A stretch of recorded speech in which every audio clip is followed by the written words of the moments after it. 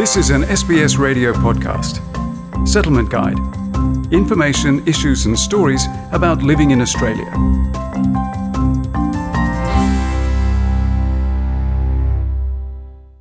Managing bushfire risk to your home and family means being prepared. Experts advise that people who live in bushfire-prone areas need a plan for an emergency. Fire authorities around the country are preparing for bushfire season. Captain Phil Townsend is a volunteer with the Country Fire Authority, CFA, at Keysborough Fire Brigade in Victoria.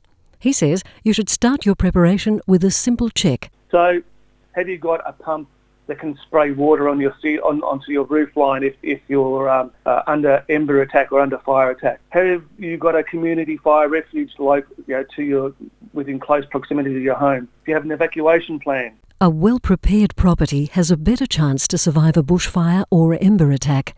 There are some basic maintenance tips to prepare your property. Clean your gutters of leaves and twigs. Repair the damage you can on and around the property. Attach a fire sprinkler system to gutters.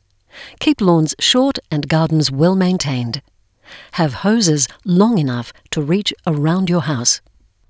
CFA's Captain Phil Townsend also stresses the importance of having an evacuation plan if you live in bushfire-affected areas. What people should look at to make their home safe is clean the gutters out.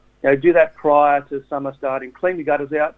Get any litter off the roof, small branches of trees, whatever, anything like that. Also, long grasses cut down. Have an evacuation plan, as I said before. Make sure that everyone in the household knows your evacuation plan. Practice it if you have to. He says fire authorities in each state and territory offer a proposed evacuation plan on their websites. Victoria, we have a policy that's called Leaving Early as well. So that's called Bushfire Survival Planning. Now, on the CFA website, you can actually download a plan and you can actually formulate it for your own property. And it tells you actions leading up to the bushfire, actions during the bushfire season, actions leading up to fire risk days, and actions on the fire risk days.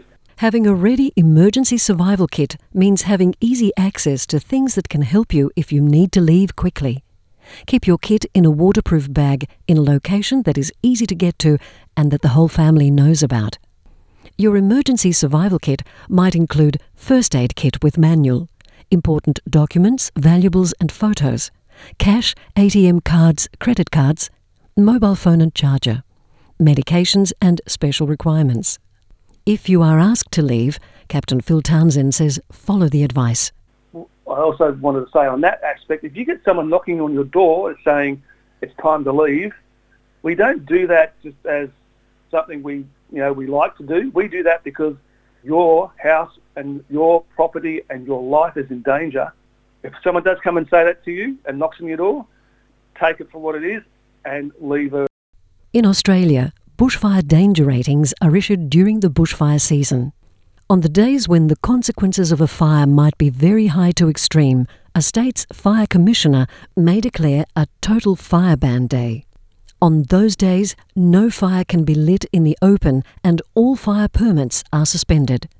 CFA's First Lieutenant Stuart Matulis explains. Before you go into an area, you need to check the fire danger rating for the day. The government will put in place things that are called total fire ban days. And basically what that means is they're saying on those days it's too risky for you to have a fire. So don't have any fires, what they call in the open air. So like a campfire or a wood fire barbecue or a bonfire or something like that in the landscape because it's too dangerous. If the weather is very hot, dry and windy, a spark from campfires, cooking fires or cigarette butts can quickly spread and cause damage.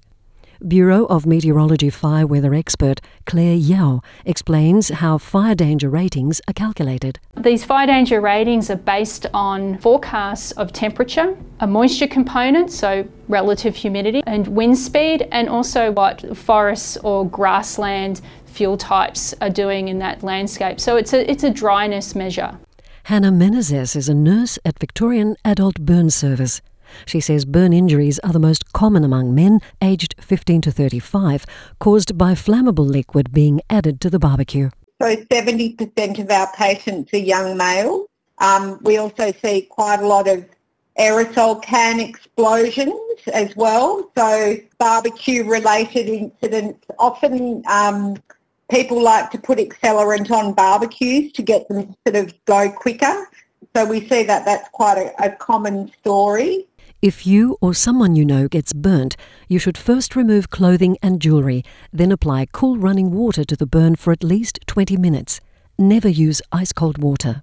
Hannah Menezes says it's the most efficient way of removing heat from the tissue and adds that having first aid knowledge is invaluable when treating burns. I see burn injuries every day, and I see the difference between those that do good first aid and those that don't. So I think it's imperative to understand first aid if you're going out camping.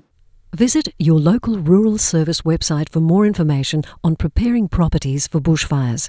For more information on burns and their assessment, visit vic.burns.org.au. For language support, call the National Translating and Interpreting Service on 131450 and ask for your designated agency. The Settlement Guide feature on simple tips to get yourself and your property ready for bushfire season was prepared by Josipa Kosanovic, and for SBS, I'm Margarita Vasileva. This was an SBS radio podcast. For more Settlement Guide stories, visit sbs.com.au/radio.